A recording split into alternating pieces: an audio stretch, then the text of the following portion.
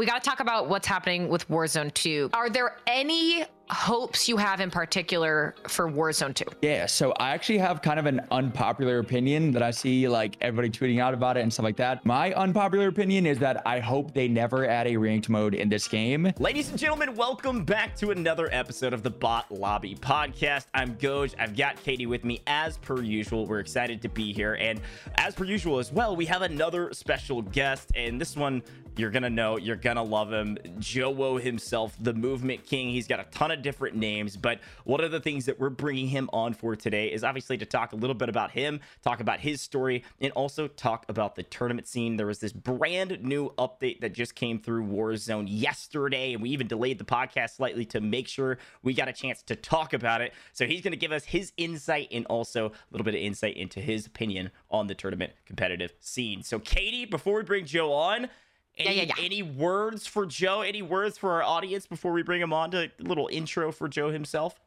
Yeah, super excited about this. I have been able to cast JoeWo, I think, more times than I can count, from Baka Bros, the Wonderland, to all the online tournaments, and getting to cast his own tournaments, obviously Battle of the Crown 1 and 2. So really excited to have him on today to talk with us. And also, since we haven't had an opportunity to experience the new Warzone update, and he, I know, has been grinding it all yesterday, putting out content, I'm really excited to get kind of his opinions on what's been going on. Totally agree. Well, without further ado, let's bring him on. Joe, the man, the myth, the legend. Hello. What is going on, guys? Brother. First and foremost, thank you guys. That was probably the best introduction I've gotten in a very long time. That, like, I may just clip that and just play that every morning, like while I'm brushing my teeth, just put that on, like, then I'm set. Well, I like that. That's like the hype brush teeth. Yeah, I'm down with it. Look, I'm telling you.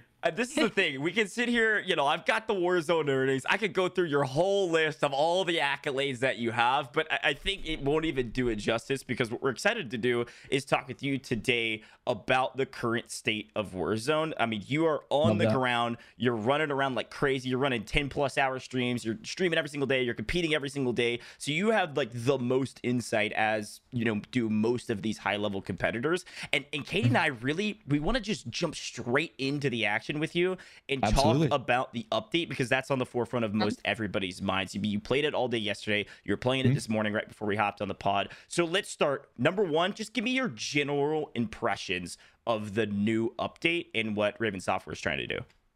So first and foremost, I honestly love it. I think that definitely they are trying to make sure that the casual player is still happy, but also trying to add that skill gap that I think we have lacked for a very long time. And recently, I think that they have definitely been paying attention to Twitter and some feedback, and I think that they're definitely doing a great job. And I'm very excited to see kind of with this feedback what they do in the next game. But especially right now, I think they made a ton of really good changes. Obviously, there's some bugs and things like that, because obviously if they change it, guns or perks or add anything in the game, there's going to obviously be bugs, which happens. But I think so far so good. I mean, it's been a absolute blast. So I got to ask then, I know that there was a stim nerf. They said it was unintended that you would continue to regen health when you were getting shot after using a stim. And then I saw your tweet an hour ago saying stims are back. So can you explain what exactly was it like when that adjustment came in? And is it a full revert or only a partial revert? Yeah, so yesterday when the update first dropped, they actually nerfed stims like very hard, where, as you know, if you stim, you could literally just get like an instant speed boost, break somebody's camera, regen. They were like the best tactical in my opinion. And now I sent them a thing and I was like, hey, was this supposed to be like this? Because I didn't see that in the patch notes. And yesterday I found out, don't want to leak my source, but I found out yesterday that actually it wasn't supposed to be like that. They actually fixed it today to then be a 40% movement decrease speed, where I definitely think is fair, because if you're on console or just not the best player, if you're facing a good player that stims and slides past you, that is going to be very hard to track, like basically impossible. And I think that definitely the stim nerf was needed, not as much as yesterday, because obviously then the stims were pointless to use. But now that they have it back, I think that it's definitely a lot better, but not like awful. Right. That makes a lot of sense. And I wanted to kind of get through the big chunks of this information because the update was fairly massive. I mean, I think most people are saying it was one of the biggest updates that Warzone has seen, aside from, of course, a brand new map, right? A lot changed in Caldera with our underground railway system, as well as a few new perks. One of those, of course, is Serpentine. And I think this will be a big point of conversation for the competitive scene as well, right? Like whether it's used in 2v2s or not is fine, but in customs in particular, it's going to be a big point of contention. What's your current thoughts on Serpentine? So I tried actually Serpentine all day yesterday, and I think I played for around 12 and a half hours. And to be honest, obviously one day you can't tell exactly, but me personally, I felt like Serpentine wasn't as good as it sounded. So it said that you had, I believe, a 20% decrease in damage from your enemies if you're sprinting. And I was using it, and there was never a time that I feel like Serpentine saved me. And while I was shooting at people that I knew were running it, I felt like there wasn't a time that I felt like they should have died. So I actually switched from that because I just didn't feel like Serpentine, even though it sounded very, very good, it wasn't as good as I thought it was going to be, and like super, super broken. Because from the patch notes, I was like, this is going to be insane. If you're running, like you are going to be like Thanos on the map, like the unkillable. But I actually ran it for 12 and a half hours yesterday and felt like it really wasn't that good. I think that I saw, I think it was Jay God tweeted that basically that perk is to save you from being headshot sniped while you're like running across like a field or something like that, which makes sense. But for the more like just like normal play, I feel like it didn't make a big difference. So it's not worth it over the other perk one options that are available. Yeah, so far I don't think so. Yeah, it's it's funny. I want to hop in, Katie, because I was kind of taking a look at the timeline, and most people were saying the exact same thing you were, Joe, right? Like one of the other points that I saw from a guy named Maverick, who I really respect his opinions on some things, he was doing some testing, and it looked like the damage reduction only comes through with your actual health, not armor, which would make a lot of sense and means it would be much more of a minimal change and would prevent that headshot snipe. I don't know if that's 100% accurate, but just things that I was seeing on the timeline. So curious to see, of course, how those different perks and different map changes and things will go into the competitive scene. But go ahead, Katie. All right. I want to talk about some of the stuff. I know Unrational was tweeting about it, some of the things that he thought were L's, some of the things that he thought were dubs so far in this update. But what has your experience been with a lot of these lootable things that have been added in, whether it is the lootable loadout drop marker or the lootable speed boost, etc.? What has that been like? Do you think some things are maybe too frequent in their drop rates, or has it felt fairly even keel in kind of how the pace of a map plays out? Yeah, I definitely think there's good things they've added and bad. Competitive wise and customs, I think it's going to be very interesting to see what we decide on things that we ban and stuff, because when you are like grabbing new guns or chests or things like that, like you can't not grab certain things like unless you're like extremely careful. There's no way to not grab like a speed boost or things like that like is going to be coming out of a chest like instantly and like on top of you.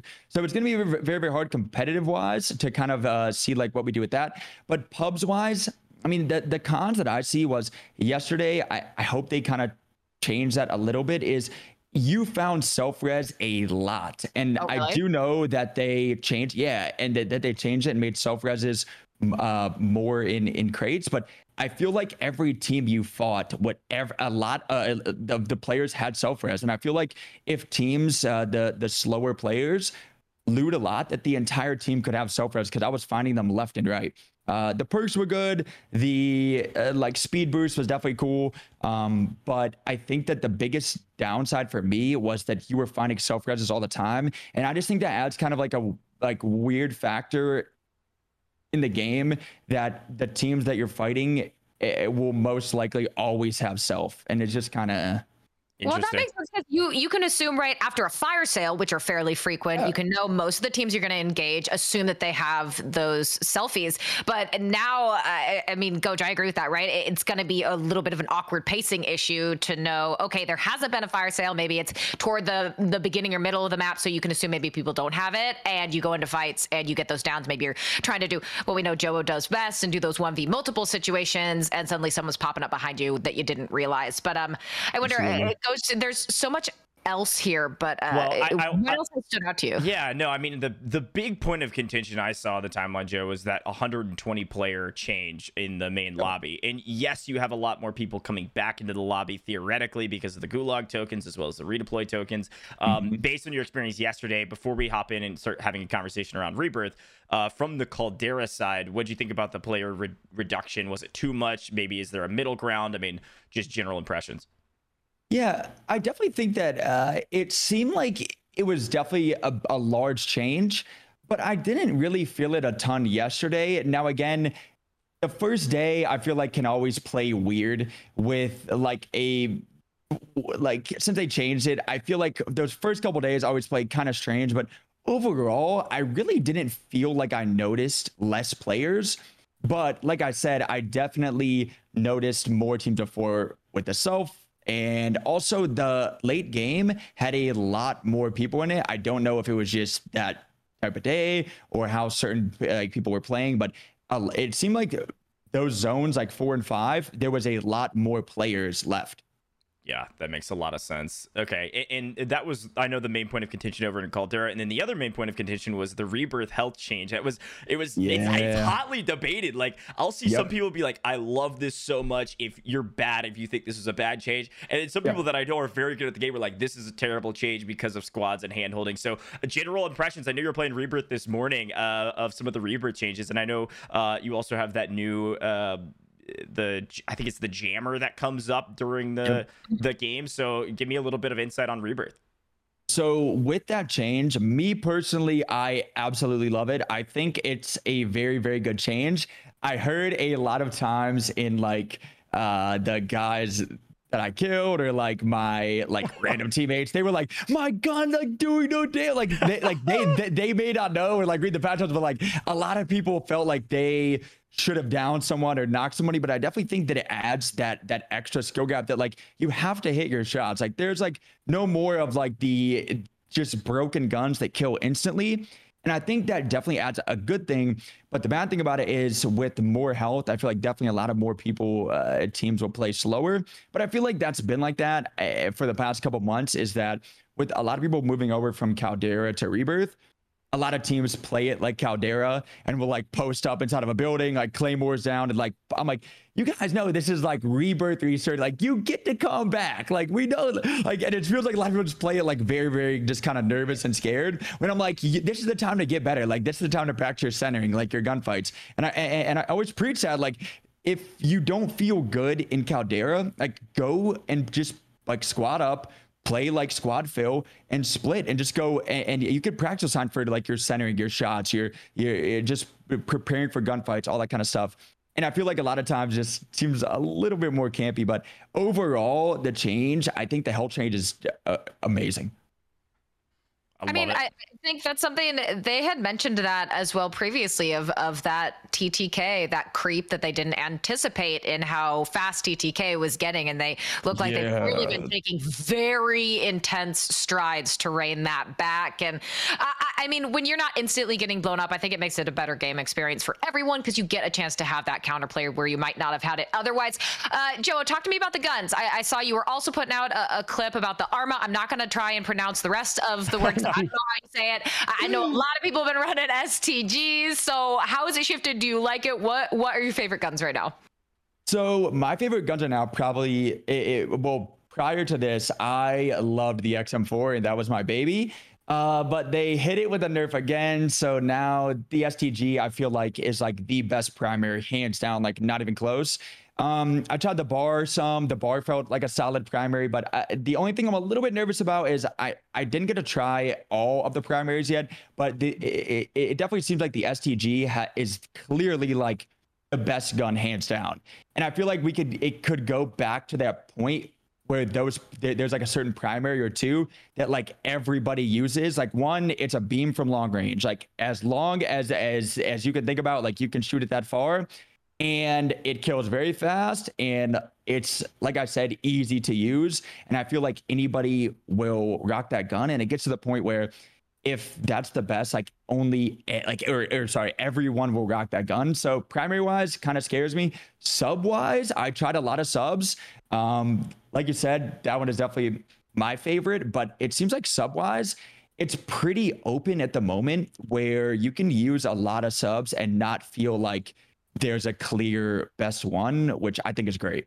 Sure. Yeah. The more opportunities to make decisions on weapons you want to use based on the way you play or the different ranges you're covering, especially when you get to the competitive scene where you can start actually having conversations with your teammate of like, hey, I need to run this style of weapon. You need to run this style of weapon. That becomes a lot more interesting. So I'll be curious to see what the competitive scene does. Let's kind of hop over. I appreciate all the insight on this new update. And I know all of our audio and video listeners are either you're, just listening to this as it releases and this is really pertinent to you, or you're looking back and saying, okay, interesting. Like this is, the past. So what does the future hold now, right? Do people still feel the same way as Joe? An interesting conversation point. But let's hop to the tournament scene. Let's talk to the competitive scene because Joe, Katie and I obviously got a chance to cast the entirety of the Battle for the Crown 2 series, which was just a blast and a pleasure. That's so much fun. And we appreciate, of course, all of your gas and input that came in from the event. But even before that, I want to back up a little bit about the history of Joe and really JoeWo in tournaments, right?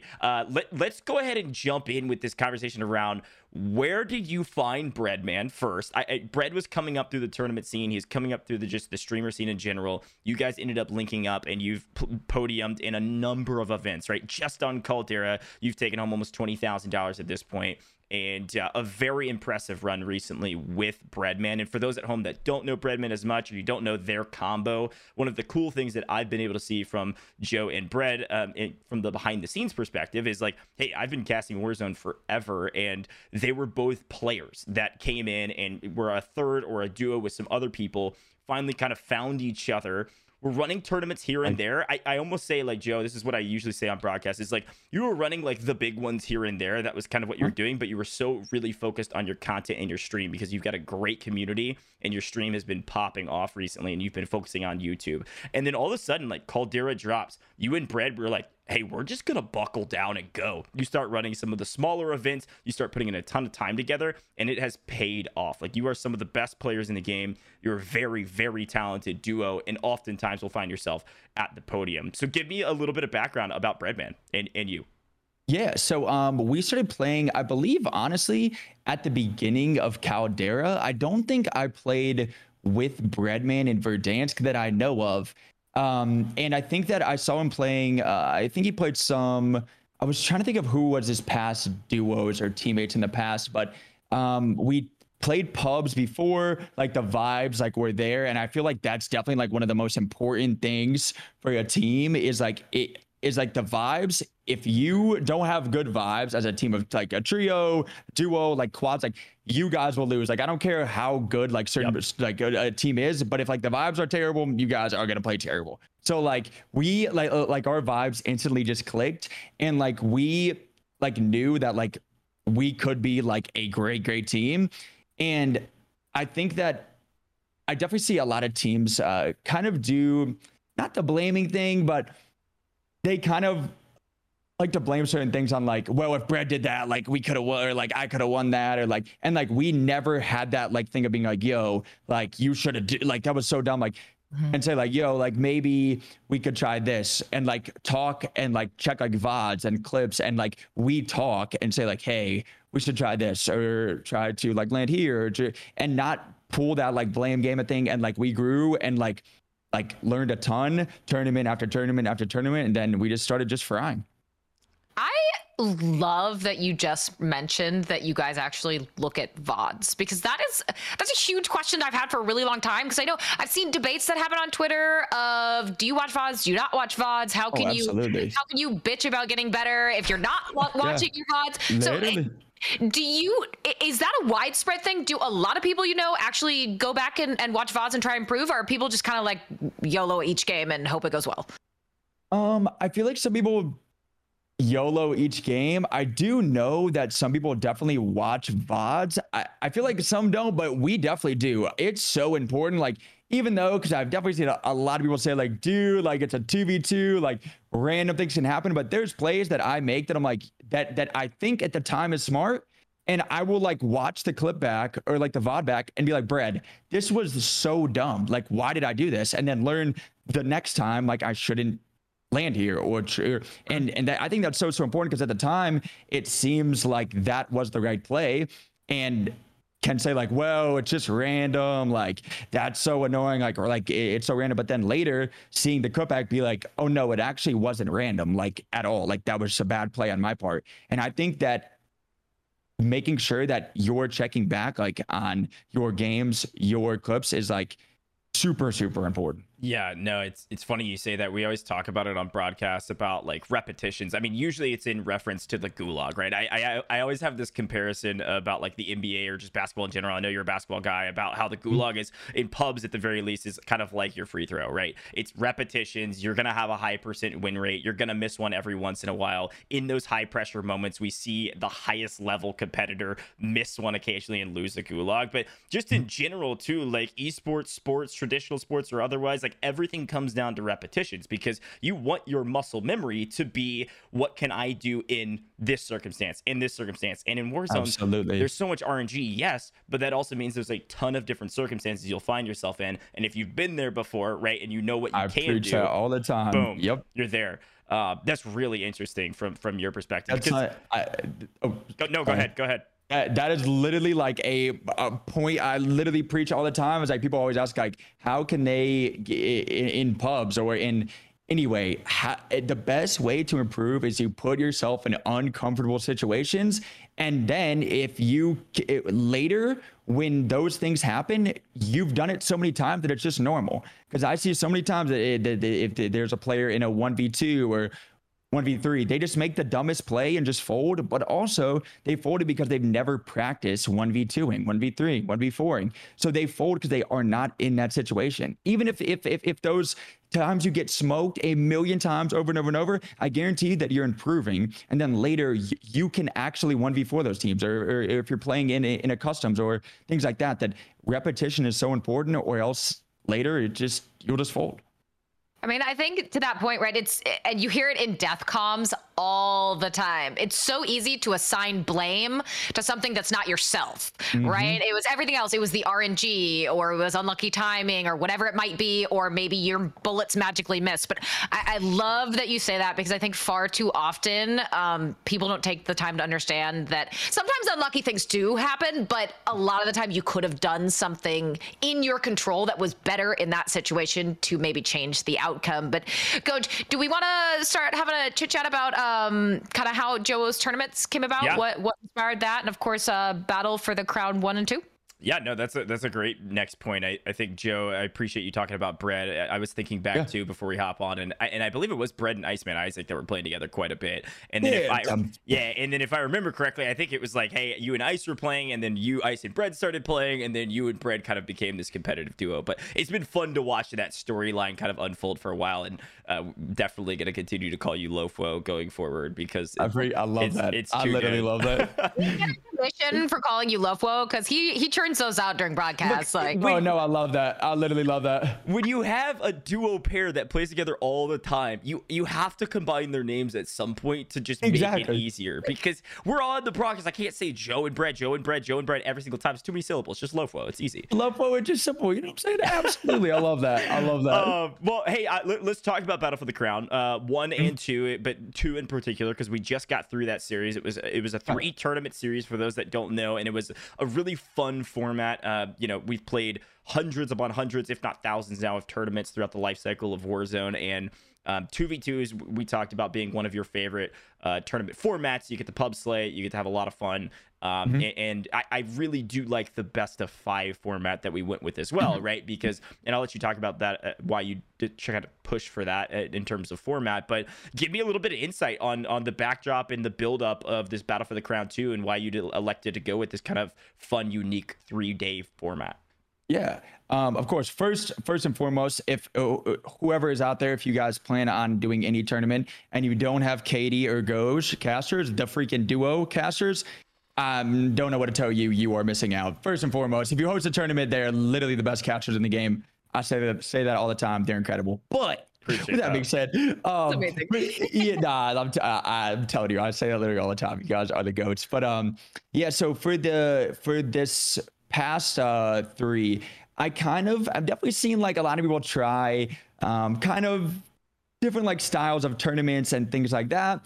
And instead of doing like the normal like 2v2, which is great, I kind of was like, how can we add a twist on it and still be competitive, but also fun?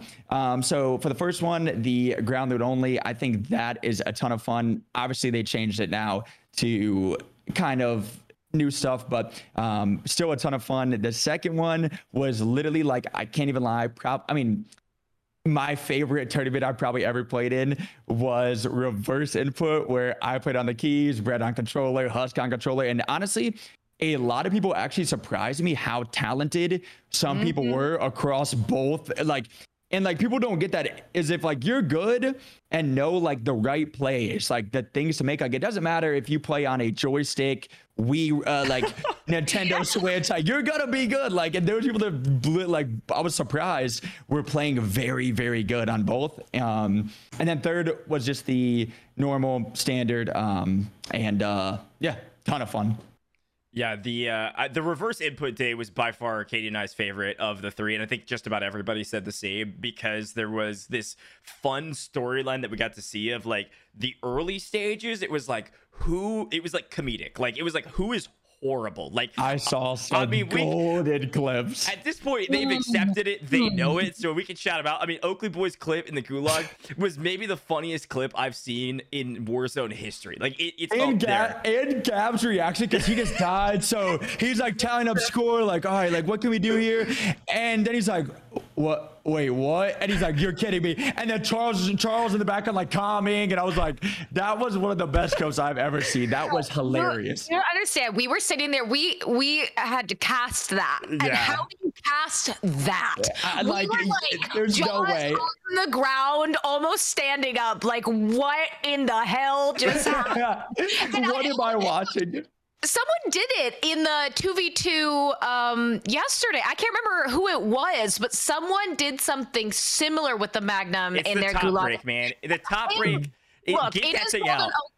For bouncing key controller, I hope that gun. I wouldn't be mad if they just take that gun out of the game forever. Like, get that thing out. I have died so many times, like where like I like maybe hit like 3 or 4 shots, and then it's like an awkward like reload, but they're running at me, so I'm trying to swing, and like, oh my god, get this gun out of the game. Like, yeah, dude, it was rough. So it was really fun because we got to see those hilarious comedic moments, and there were plenty of others. I mean, I was talking to Wagnificent before we even started the tournament. He was like, hey, me and Corrupt, we're coming to Fry, and they showcased that in the finals. They did really well in the finals, but he was like, please tell production to not put me on screen doing reverse input. We are atrocious.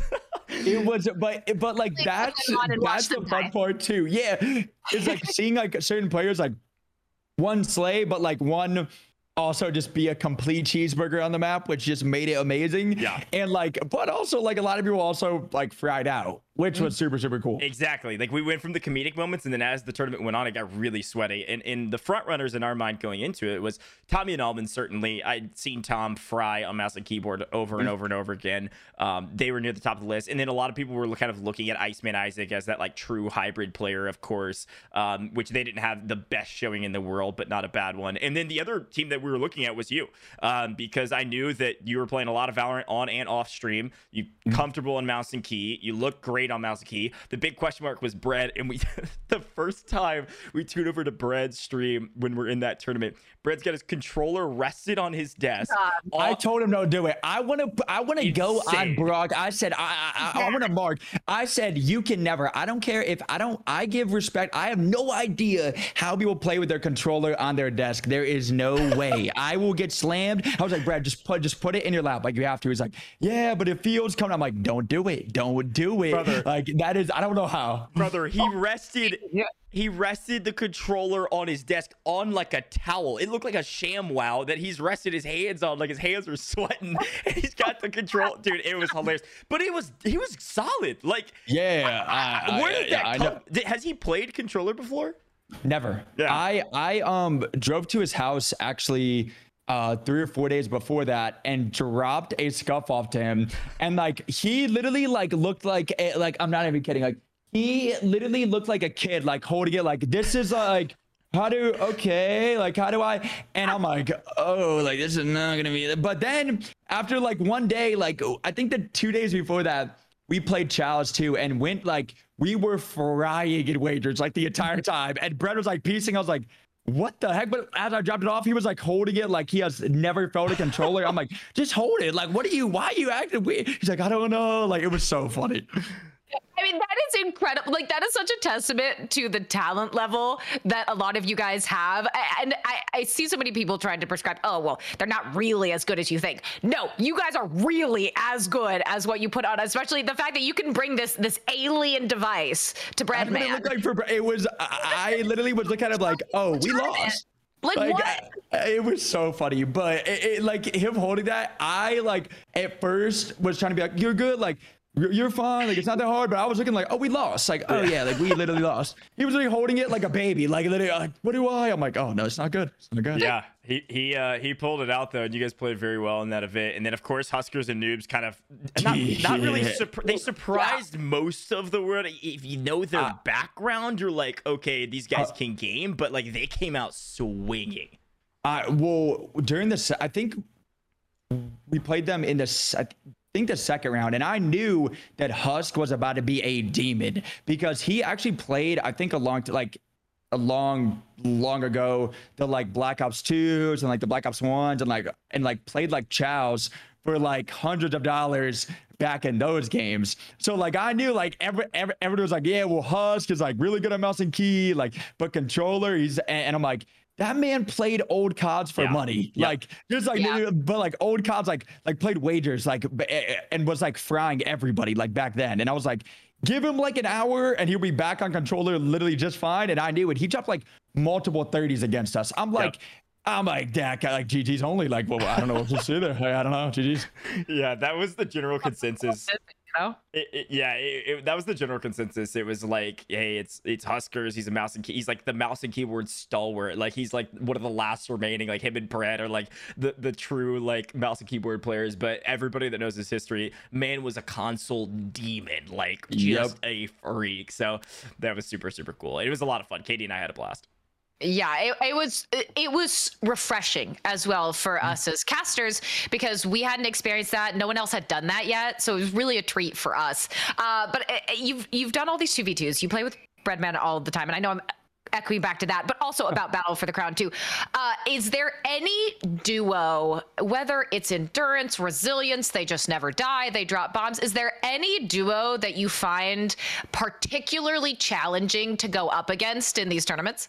Tommy and Almond. Every single time, I don't know what, like, they sold their soul. Like, I don't know, like, I need to just go to Tommy's house and just film what he does on his day-to-day, because something, I don't know. Like, with, like, every time, like, we play them, I'm like, yo, this will be our toughest matchup. Like, I don't care who is after this. I don't care if we're playing double Thanos. Like, we're going to beat him, but this one, we got to lock in. Because every time, I'm like, okay, Brad, like Tom's dead. Ben's coming back from Gooch. He has no money, no res. And we're like, all right, let's fry. Like, we're slaying out. He hits one chest 4K. I'm like, what? Like, what do I gotta do? He like reses, then he dies off the res, then Tom comes back, gets. I'm like, oh, they never die ever. I'm like, oh my gosh, like I am losing it. But definitely a sense for dance. Like, I love them. Like, disgusting duo, just demons.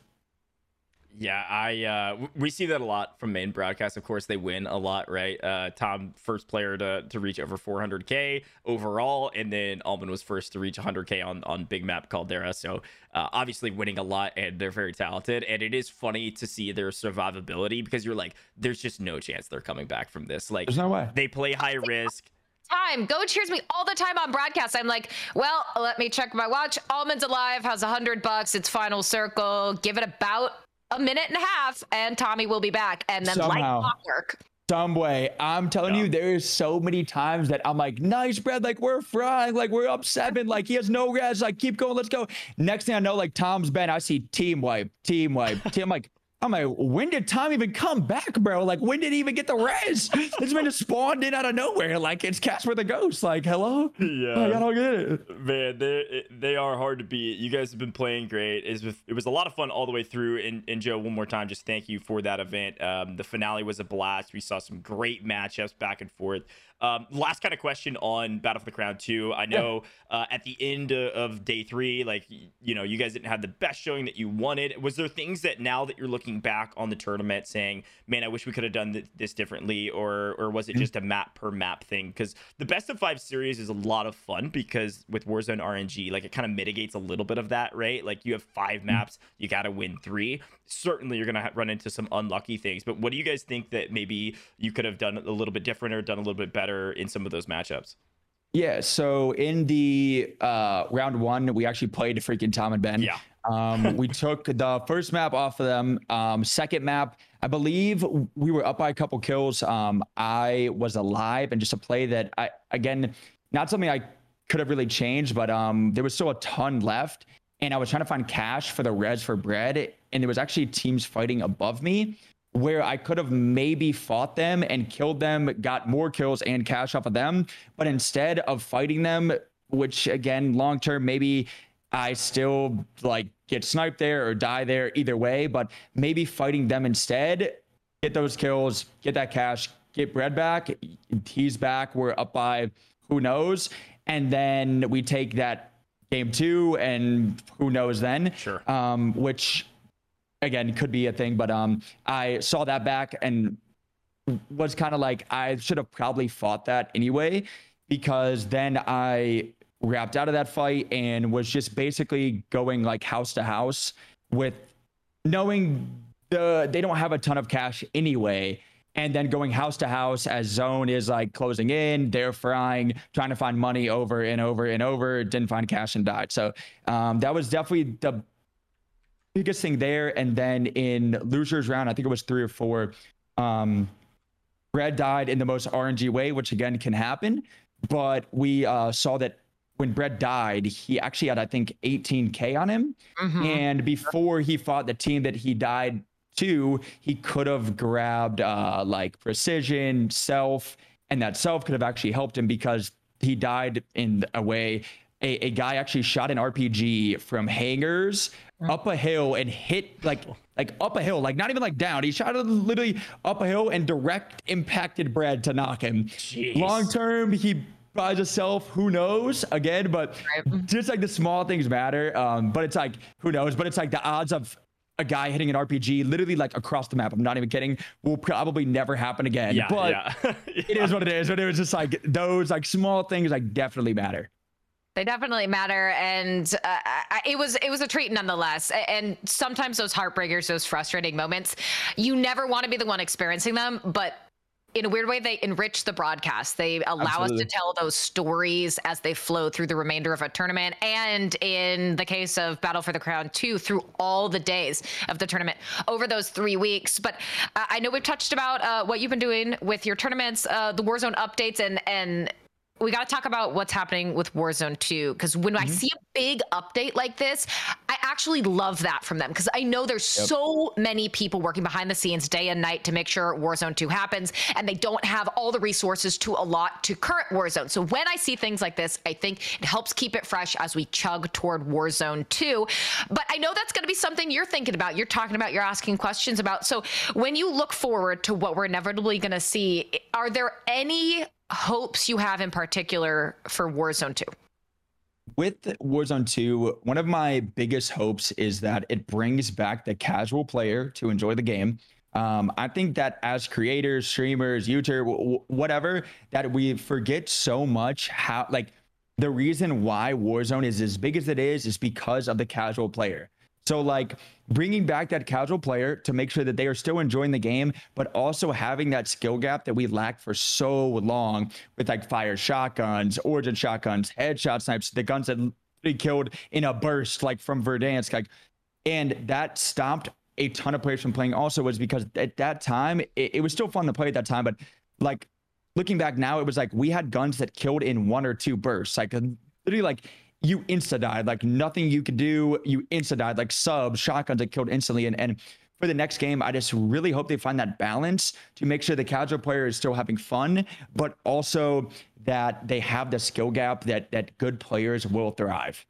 That is a great way to set this up. I know we're all thinking a lot about it as well, because it's no secret, right, that the player base has started to fall off, and then the competitive scene and the tournament scene is still kind of like stayed there. And so like the main source of content that we've seen is just events that we're kind of guising as tournaments, right? And that's what's getting all of our big streamers to play, that people still like to watch those. Everybody loves competition. We want to continue to have that, but we've got to bring back the casual player base. It's a great point. You couldn't have said it better. In speaking to that, let's have a conversation. I mean, ranked mode, thoughts, questions, comments. Is it something that is at the highest level of priority for you? I know you've played quite a bit of Apex in Valorant, and with, you know, ranked mode in those games, like that's a huge draw to those titles. So thoughts on ranked in Warzone? Yeah, so I actually have kind of an unpopular opinion that I see like everybody tweeting out about it and stuff like that. My unpopular opinion is that I hope they never add a ranked mode in this game unless the Warzone 2 has a skill gap. When people point out games like Apex, that game has at the core level of the game, a very large skill gap and a very, very big team-based thing with players, movement, time to kill. And I think that with Warzone, at the core of Warzone, at the bottom line is like with headshot snipes, time to kill, basically like you run in the open, like you can die from anyone at any time. And in the games that actually have a true ranked mode, they have a actual skill gap at the foundation of the game that I feel like Warzone lacks.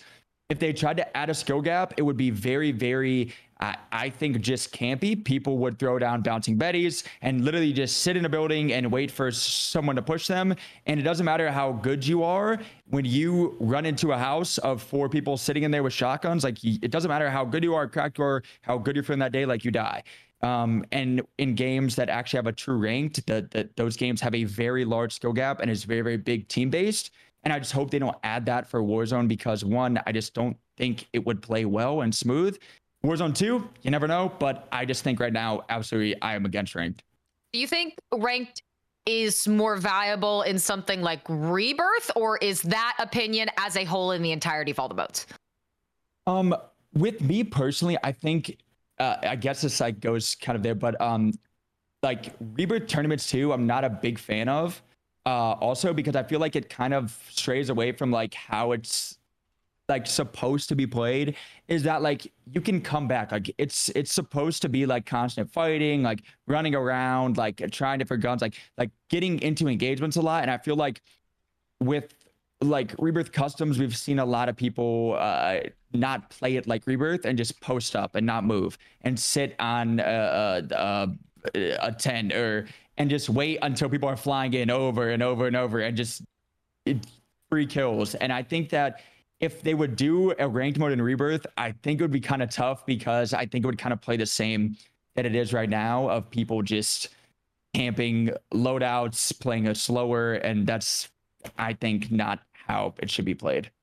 That's a really interesting point, and it is countercultural or whatever you want to say, but it does make a lot of sense. And I think you're right. Like we've become so accustomed to this Warzone, whether it was intended or not. This Warzone that is very fast paced. It is slay out. It's fly around the map, get as many kills as possible, 1v multiple situations. That's not how Apex plays at all. And if you were to try to play Warzone like Apex, or increase the skill gap in a massive way with health and things like that, you're right. You're going to see a totally different play style than what we're used to in Warzone, which won't be well received, I would believe, from the casual player. So plus, like I see too that, like, especially in like now too, and for the past 2 years, is if they would try to add a ranked mode, I think that it would just come down to, like, there's times like every player, like you can look at the best players in the world and you can look at they die multiple times every day to like the corny stuff, like like gas canisters like blow up beside you, you're knocked, like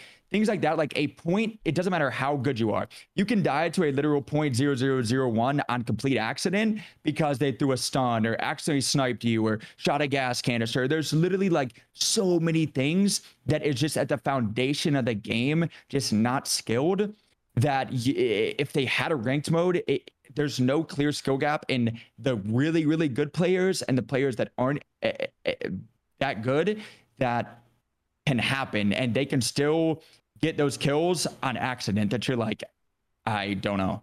Yeah. Yeah. Makes a lot of sense. Well, we've had you for a good 45 minutes, almost an hour. So we're going to have one more question for you, and then we'll call it a day. You have been nothing but a pleasure to work with and talk to about all of this stuff. Very well spoken. Really appreciate that. Last question I have for you. You've had the opportunity to play in a LAN or two at this point, and I want to talk to you about the LAN experience for Warzone. Is that something you enjoyed? Is it something you want to see a lot more of, if it's even feasible? What did you think about a potential like CDL inclusion of more LANs with Warzone show matches at majors, like those types of conversations? Where's your head at in the LAN convo? I absolutely loved it. It was so much fun. I think that in the future, I think they should definitely do something like that. On the flip side, with that being said, I think that they should, if they plan on doing LANs, that they should send out a like list of like everything that they will have at the LAN, like specs of every PC, specs of everything, because we got there and again, like not anyone's fault at all, but definitely like the change I was like, whoa, is as we got there going back to a 24-inch 1080p, I was like, I thought we were playing on 1440. Like, oh, wait a second. Like, but like that seems like it's just like we didn't know. And hopefully in the future, if they do LANs, which would be amazing, is that they give us that list of at every LAN in the future, you will be playing on this certain specs on it. Because I will buy every single thing that they say. So when you get to that LAN, you are that's basically your exact stuff, and not being there and being like, oh, we're playing on a 24-inch monitor. Or it just was definitely different, but I think that would definitely be super cool for sure.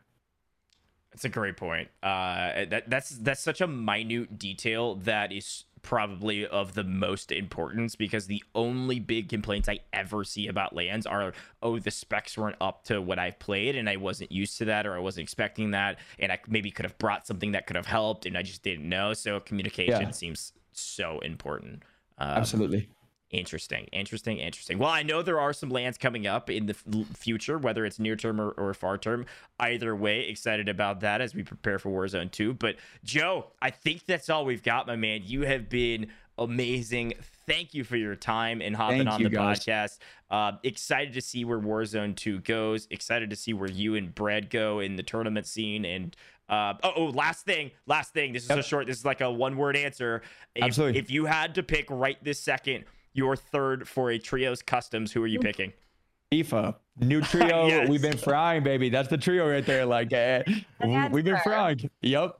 I love it. Beef. Absolutely. I love it. Beef is a demon. We might actually have him on next week as well, so that'll be a fun convo. I'm sure he'll say the same about you guys. So no, Joe, thank you. This was a blast. I'm assuming we'll talk more in the future with some more tourneys, right? Joe's probably cooking up Battle for the Crown 3 and 4 and 5. Come on now.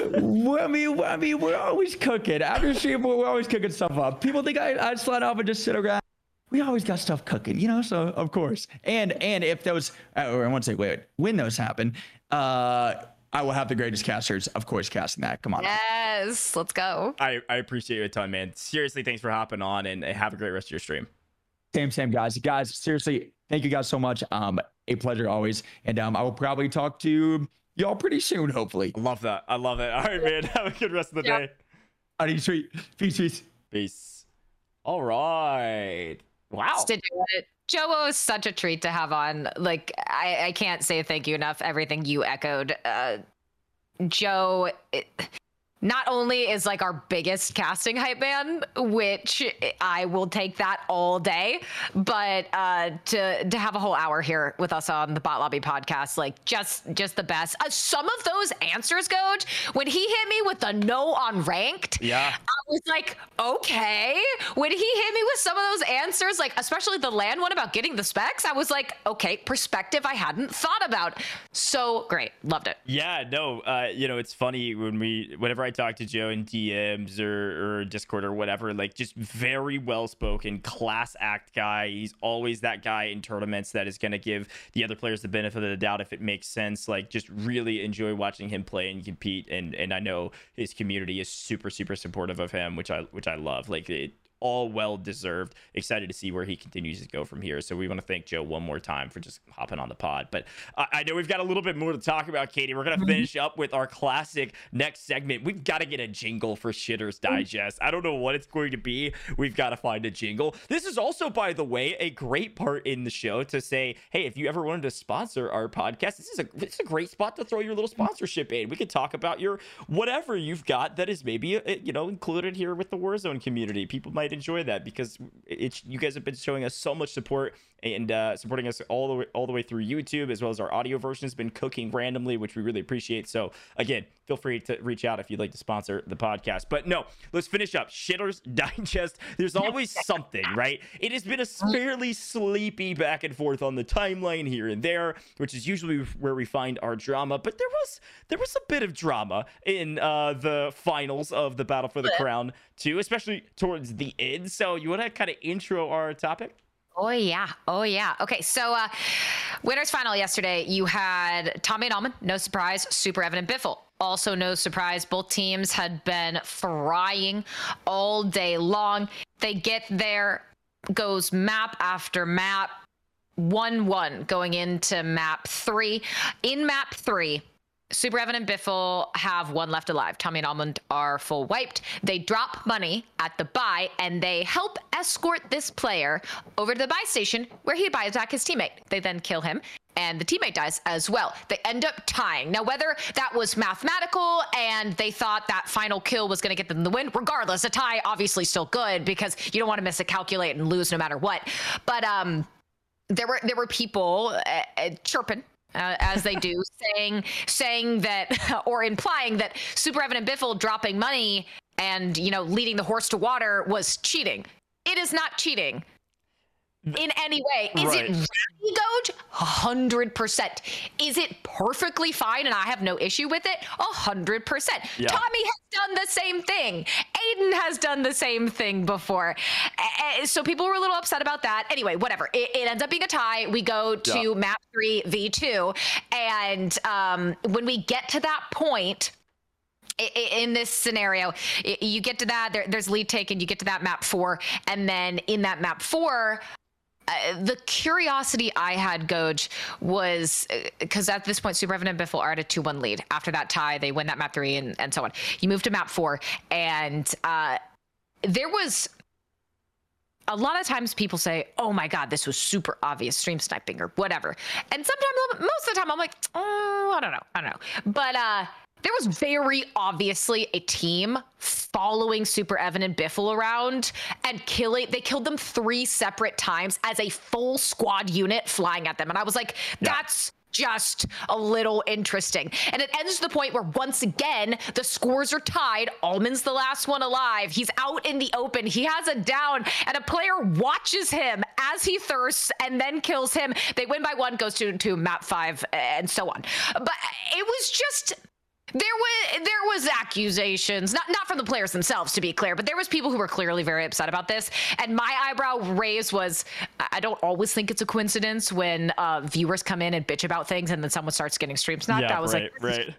So no, it's a very interesting conversation point, and if you weren't in the main broadcast and you missed it, then you might not know exactly what we're talking about. But Katie did a great job of explaining it, and there's 2 pieces, there's 2 fragments to this, and what you said, Katie, is like just straight up, by the way, no questions asked, leading a horse to water, giving them free money and a buyback. That's just straight up strategy, and I tend to agree. I see how that's annoying. I see how that's frustrating, but like it's pubs and there's no rule against dropping money for a random pubs player, teabagging up and down and leading them to the buy station to buy their teammate back. You kill both of them, you tie the game. Well done, right? Like those circumstances come once every blue moon. It's a cheese strat that can work, and it worked this time around. I've seen it work. I've casted 70 events at this point or something obscene, not quite that many, but close to it actually.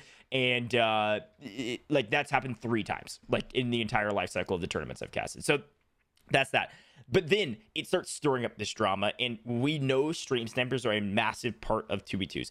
you can't straight up put a rule set in if, oh, you can prove this is stream sniping, then it's a full reset. Like there's too much gray area and too many things you can't control that rule itself could actually be exploited if you think about it, right? Yes. Like you're down as a team and one of your fans comes in and tries to kill you and stream snipe you type it in the chat and then it auto calls for a reset. Like there's way too much gray area. So the only solution to the stream sniping conversation has to be stream delays, hiding your screen so people don't know when you load into the lobby. Eventually streamer mode for everyone. Right, eventually, hopefully, because there's two different types of stream sniping. You have, it's at the very end, for those that are wondering, it's at the very end of winners finals in the Battle for the Crown 2, which is the Twitch account, I think was twitch.tv/JoeWo's Battle for the Crown. So you can go check that out if you'd like. We'll probably, I can try to find the clip for the description below if you're an audio listener. I was rewatching it, so I can actually ping it here in a second while you're talking. Oh, great. So with all of that in mind, with stream snipers, there's two different ways that you can get stream sniped. One, people are trying to load into the lobby at the exact same time as you, so they load into your game, especially if they live geographically close to where your server pings to, right? That's the first way. The way to get around that is throw a big stream delay on, cover your screen so they can't see when you're clicking the load into lobby or search for game button. All the big streamers are doing this right now. The stream delay is some people are, some people aren't. For reference, Super Evan did not have a delay on. Tommy and Almond both had a fairly sizable delay on. There's a discrepancy there, by the way. You're muted, Katie. Not having delay on is unacceptable. Like are we sure they were no delay at all, or were just a minor delay? From what we could see, it might have been a very minor delay, but it didn't look like there was a delay at all for a Super Evan stream. But they were covering screens. You got to pump those delays up. I know it makes the engagement with your stream a miserable experience, but you gotta have a delay. And I would say too, like if you look back on the tournament's life cycles in 2v2s, a lot of people haven't been using delays for a long time because they hate them. It's not a good, viewer experience, blah, blah, blah. And, but, to Super Evan's credit, like they obviously got stream sniped. He didn't say one word about it because he didn't have a stream delay on. He can't do anything about it. You just gotta have to play it out and say, sorry, it sucks for us, but we played it. So I respect the gumption there, and then came back and dropped a 60-point game. However, here's the big issue, right? The second way you get stream sniped happens much more rampantly. I die to Super Evan in game. It says Super Evan. Then I'm like, wait, is that actually Super Evan? I then load up his stream and I say, oh, Super Evan is playing right now. Oh, wait, that's my lobby. I win my gulag. I'm back in. Now I'm stream sniping, right? That one you can't do anything about until you have streamer mode plus. And that's the big question mark. And that's the big conversation point is the people that have streamer mode plus don't have to deal with that as often. Now, Biffle has streamer mode plus, but Super Evan doesn't. So if there was some stream sniping in the second way, it would be coming through Super Evan. So there is a lot that goes into the whole convo. You can only do so much with stream snipers, but it totally ruins the competitive integrity of a pub slaying tournament. But I mean, how much competitive integrity is there in a pub slaying tournament, right? So that's the overall conversation that we wanted to have, is like, it was total trash. It was total obligatory, especially towards Super Evan and Biffle. Like they were no question getting stream sniped. Everybody's dealt with it in tournaments. It's not just a them thing, but it was happening. And then the maybe gray area was, did Almond get a free kill because they were Tommy Almond stan? Not because they told them to. It's not the streamer's fault. Yeah, to be totally clear, we are not assigning any sort of blame or question marks to players themselves. It was the way everything played out. And Goj, I put it actually in the chat we have with JoeWo in Discord, so maybe the wrong one. But that is the timestamped link. I know I can't put it in your chat because you won't mod me until I turn your noties on Twitter.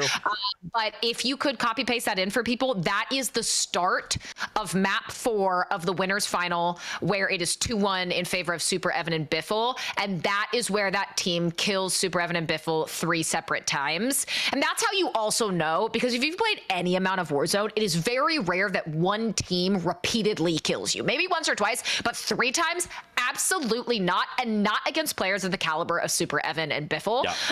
And then, of course, you can see at the very end of that from Super Evan's POV, that sort of wonky kill that Almond gets toward the end. So regardless, that map 4 was just bizarre, but I also think that entire map is a great example of why 2v2 kill races can never be in an esports portion of Warzone if that's what people want it to be. If you want Warzone to trend toward being legitimized as an esport, kill races can never be a part of that. Yeah, it's got to be customs. Everything has to be customs, no question at all. In terms of general esports, you can have fun events, pub slang events like these 2v2s. You're going to continue to call them events. It is not a quote unquote competitive format for like generalized esports, which is why you never see any pubs players in any sort of esport ever, right? So definitely something to think about. But regardless, a fun conversation point, a not fun thing to watch on stream, but it did end up going in Super Evan and Biffle's favor as they dropped like a 65-70 kill game right after that and just absolutely stomped daddy that last map. It was insane. It was outrageous. Like I know I just like cut you off twice. I gotta say, it is a 1 in a million when you see Tommy and Almond get fucking horked on. Oh my God. Like, let's be clear.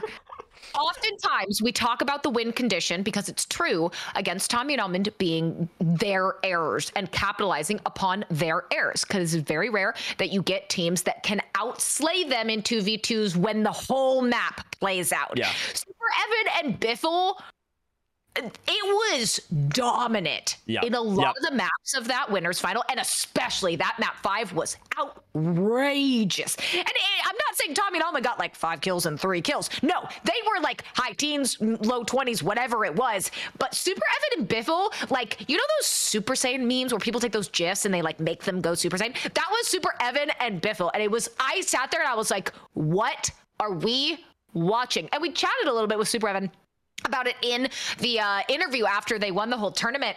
But it makes me want to ask you this question, Goj. Okay. You do Warzone earnings. You put blood, sweat, and tears for free into making this thing a reality. Is the top earners in Caldera a vastly different landscape if Super Evan and Biffle consistently played in tournaments? Great question. Fantastic question, because as you take a look at, let's just look at Caldera in particular. Almond has $107,000 earned. Tommy's got $89,000 earned. Noobs has $68,000 earned. Right, those are our top 3. It's TBE. I will say Super Evan 12th currently, aside from, of course, Battle for the Crown 2 that has not been added in there yet, with $26,000 earned. He earned $7,000 from that tournament, so he'll go all the way up to $33,400, which should put him right in front of Unrational, right behind Breadman, okay? So the big point, though, on the site is it also tells you events placed, all right? So Super Evan just jumped up to inside the top 10 overall earned. I'm going to use him as an example. Biffle is just about similar. Biffle is at 15. Top 10 overall earned in Warzone on Caldera with only 15 events that he's podiumed since Caldera has dropped. That's outrageous. Comparatively, third place Noobs with $68,000 earned has podiumed in 39 events since Caldera dropped. So well over double. So the point there, right, is that the Super Evan and Biffle don't play in that many tournaments, but when they do, they podium most often, right? Not always, but most oftentimes they do. And so when you start looking at the numbers, you start looking at how does that math check out? If all things were equal, like Super Evan is averaging more money per event that he podiums than Noobs is by a fairly sizable margin. He's still under, surprisingly, I did the math on this, he's right at or just under basically the exact same as Almond in terms of events. So Almond has placed in 45 events and has $107,000 earned. You do the math with Super Evan on 33,000 and 15 events, it's about the same, which is actually kind of insane to think about. That Almond's that consistent. But no, I think it would shift it up like fairly dramatically. I think Super Evan and Biffle would take more first, second, and third places across the board if they were playing in these small events all the time. I mean, certainly they're going to beat out most of the teams that are around in 2v2s. Like there's the best, if not the best, in their top 3 duos to grace the game right now in terms of pub slaying. And so you would see a lot of these other players, whether it's Tommy Almond, Noobs, FIFA, Juki, Scummin, Hisoka, Brad, Unrational, Z Smith, Mayapo, who are all in front of him currently without that tournament added. You might see their numbers go down. He's gone up more. Biffle's gone up more. Some of the other players that are creeping into the top 30, they're dropping down more as well. I'm looking at Inveiled. I'm looking at like Inveiled, Skullface, even Wars, Sage, like these players that are running 2v2s fairly often. Like, they will probably not be winning as much. They wouldn't be inside the top 30. It would certainly shake things up. They just don't play for anything less than like 25K. Fair, like reasonably too. Like if that's just, you don't want to, you've got a stream to manage, you have school to go to if you're Biffle. Like there's only so much you can do. But okay, I'm just gonna say this right now and stand by this. Almond is not at 100K in Caldera if Super Evan and Biffle played in even half the amount of tourneys that he plays in. And I don't care if you disagree with me. They are one of maybe the only a handful, maybe even two teams, you throw in maybe like an Aiden and Z-Smith, I don't know, that can outslay Tommy and Almond. And those 2v2 kill races are really one of the big moments where they shine. So I seriously think that top 3 even might not be TBE in their entirety. That top 5 might look sort of mixed. I don't think that Almond's at 100K. So if you're some of the best duos right now, low-key, you're like, yeah, go to school. Like, you know, leave these tournaments to us, please. To that point, like when Super Evan was running way more events, like if you add in Verdansk earnings, he's top 6. Actually, with his most recent win, he actually just jumped rated. So he's top 5 overall earned with Verdansk included, which is when he was running a ton more events. So to your point, that's actually a great point that he's right there. To be clear, for overall earnings period, Tommy's at the very top with Aiden right behind, then Almond, then Huskers, then it will be Super Evan. So fun to watch for sure. Fun to see who goes up and down the Warzone earnings, and a great question. Last thing I want to end on today, Katie, is there's some inklings, some ripples in the stratosphere that is the Twitterverse, that is the Warzone verse. There are things that are happening. And we have sources, very important, very intelligent, very secretive, very secretive sources that are telling us that a certain Warzone player that we can't mention is signing to a certain org, can I say the CDL org, a big org, maybe, I don't know if I can say CDL, whatever. No.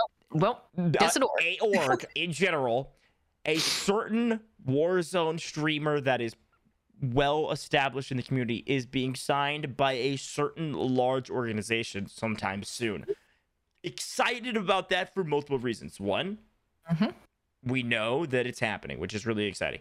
Two, this could be, as people start getting signed, this could be like, oh, this person got signed? Wait, why are they getting signed? Oh, wait, Warzone 2? Do they have something coming? Is there some sort of like larger league coming? Maybe we need to sign other people that are not signed yet, right? I can't even say a name for that because then it would give away that it's not that person. But things to think about, right? And that's a lot of what ifs or whatever, but someone's getting signed could open up a conversation for more people getting signed.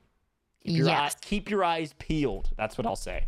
Yeah, next couple weeks, we are 100% confident that someone is getting signed to an org. 100% confident. It's Coach.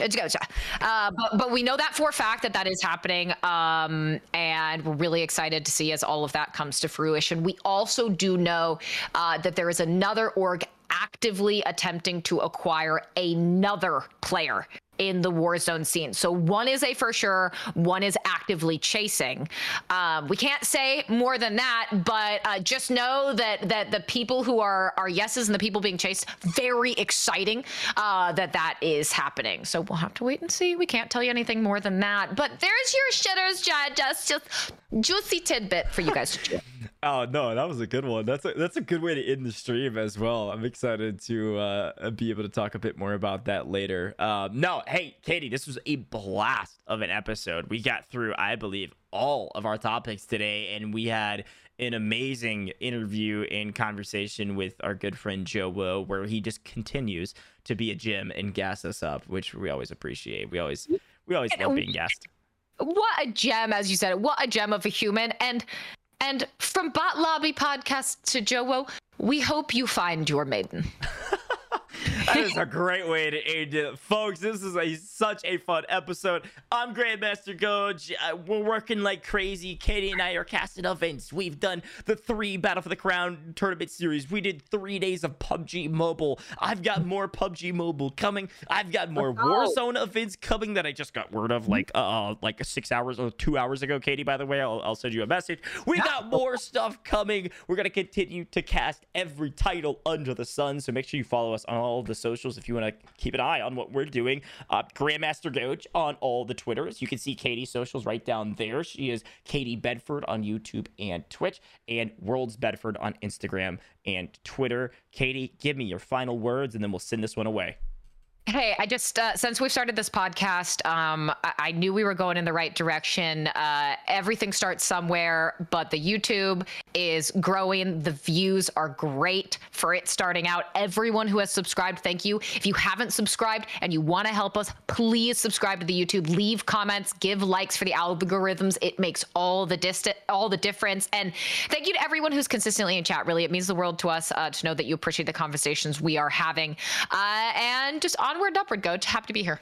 Onward and upward indeed. Alrighty, that'll be it for us. Twitter Space, adios. Audio listeners, adios. Have a great rest of your week. YouTube, you guys are amazing. And Twitch, of course, if you guys ever want to check us out live while we'll do this, we are streaming this live every Wednesday or Thursday, depending, at 2 p.m. Central Time, usually 3 p.m. Eastern. You do the math on the rest of the time zones. I don't really care. Twitch.tv/GrandmasterGoj. All right, that's it. Thank you guys for tuning in. We'll see you guys in the next one. Peace.